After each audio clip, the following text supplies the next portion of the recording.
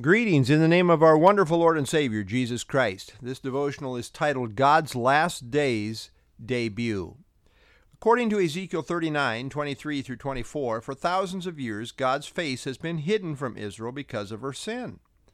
God providentially continues to preserve Israel as a people, as he did in the days of Esther. But his overt supernatural intervention on their behalf has not been seen. This silence has been misunderstood, and consequently God's covenant name, Yahweh, has been profaned among the nations. However, in the future, God is going to again supernaturally reveal himself on behalf of Israel to the entire world. This is God's last days debut. This coming out manifestation will happen in the war of Gog and Magog, as found in Ezekiel 38 and 39. There we read, "The Gentiles shall know that the house of Israel went into captivity for their iniquity, because they were unfaithful to me. Therefore I hid my face from them. I gave them into the hand of their enemies, and they all fell by the sword. According to their uncleanness and according to their transgressions I have dealt with them, and hidden my face from them." Not only will Israel understand that Yahweh as their covenant God is watching out for them, but also the Gentile nations shall now understand that Israel's prolonged time out of the land and their great affliction was due to God's discipline of his unfaithful people. It wasn't a bad reflection upon God. The cause was the sin of Israel. The world prior to this point of Gog and Magog misreads the Jews' plight. They either write the God of Israel off as not real, or they believe he doesn't really care about Israel. They either see God as unable to protect Israel or that he has not been faithful to deliver them. Ezekiel 36:20, "When they came to the nations, wherever they went, they profaned my holy name. When they said of them, 'These are the people of the Lord,' and yet they have gone out of his land." But now the Gentiles understand that what Israel suffered was simply a matter of discipline. They will understand that God is still the God of Israel and that he is still in covenant relationship with them. They no longer see this as a matter of shortcoming on the part of God, but understand that he has been punishing Israel because of her sins. For thousands of years, God allowed his people to be abused and slaughtered, but it was not because of his unfaithfulness. Rather, it was because of Israel's unfaithfulness.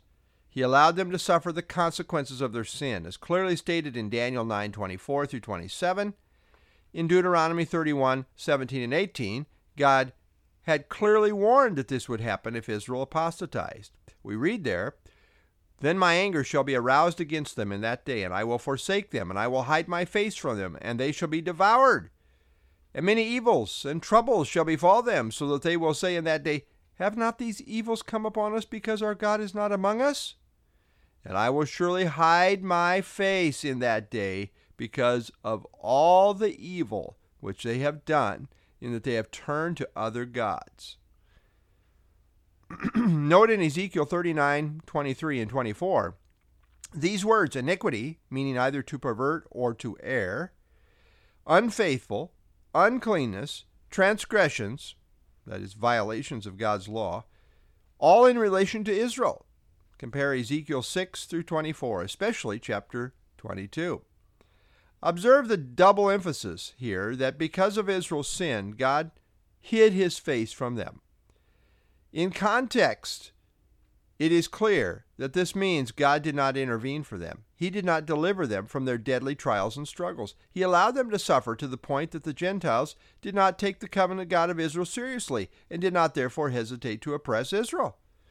And note that this situation of God hiding his face continues until the war of Gog and Magog.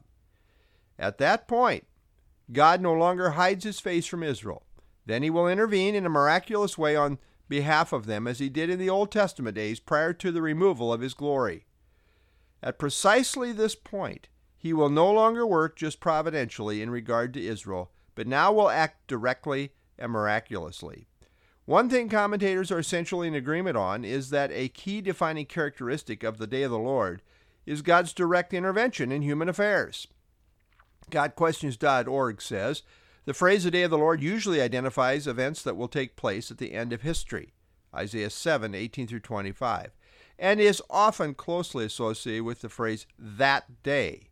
One key to understanding these phrases is to note that they always identify a span of time during which God personally intervenes in history. Ezekiel 39:21, I will set my glory among the nations, and all the nations shall see. Ezekiel 39:23 through 24, I hid my face from them. Hidden my face from them. Finally, the world will get it, at least on some level, that God has allowed all this to happen to Israel because of their unfaithfulness. But at the same time, his covenant relationship with them was never severed. God's reputation as the covenant-keeping God of Israel, that is, Yahweh, will thus be restored. The nations of the world will now see the God of Israel as still the God of Israel. It was God's righteousness that sent Israel into exile, and it was his faithfulness that brought them back. Malachi 3:6, I am the Lord, Yahweh. I do not change. Therefore you are not consumed, O sons of Jacob. Joel 3:2, I will gather all nations and bring them down to the valley of Jehoshaphat, and will enter into judgment with them there, on account of my people, my heritage, Israel, whom they have scattered among the nations. They also have divided up my land. Ezekiel 36:22, therefore say to the house of Israel, thus says the Lord God, I do not do this for your sake, O house of Israel, but for my holy name's sake, which you have profaned among the nations wherever you went. The coming war of Gog and Magog is about God restoring his reputation as the covenant God of Israel. The supreme lesson to be learned by Israel and the world is that Israel's captivity and the destruction of Gog and Magog both show the holiness of God and his covenant faithfulness to Israel. Israel's captivity shows God's holiness. Her preservation shows his faithfulness. God has something to say to the whole world concerning his glory as Yahweh, the covenant-keeping God of Israel. And the forum that he is going to use to break through and manifest it to the world in the last days is the war of Gog and Magog. I believe the stage, very possibly, is even now being set for this coming war. The players involved are coming together even now. Lord, we thank you for your great glory, which is about to be manifested to the entire world. Not only your power, but also your faithfulness, your covenant faithfulness. You did not cease to be the covenant faithful God of Israel in this whole interim here, as the world supposes, even as covenant theologians suppose. Lord, you are about to show your power and your covenant faithfulness to Israel in spite of herself.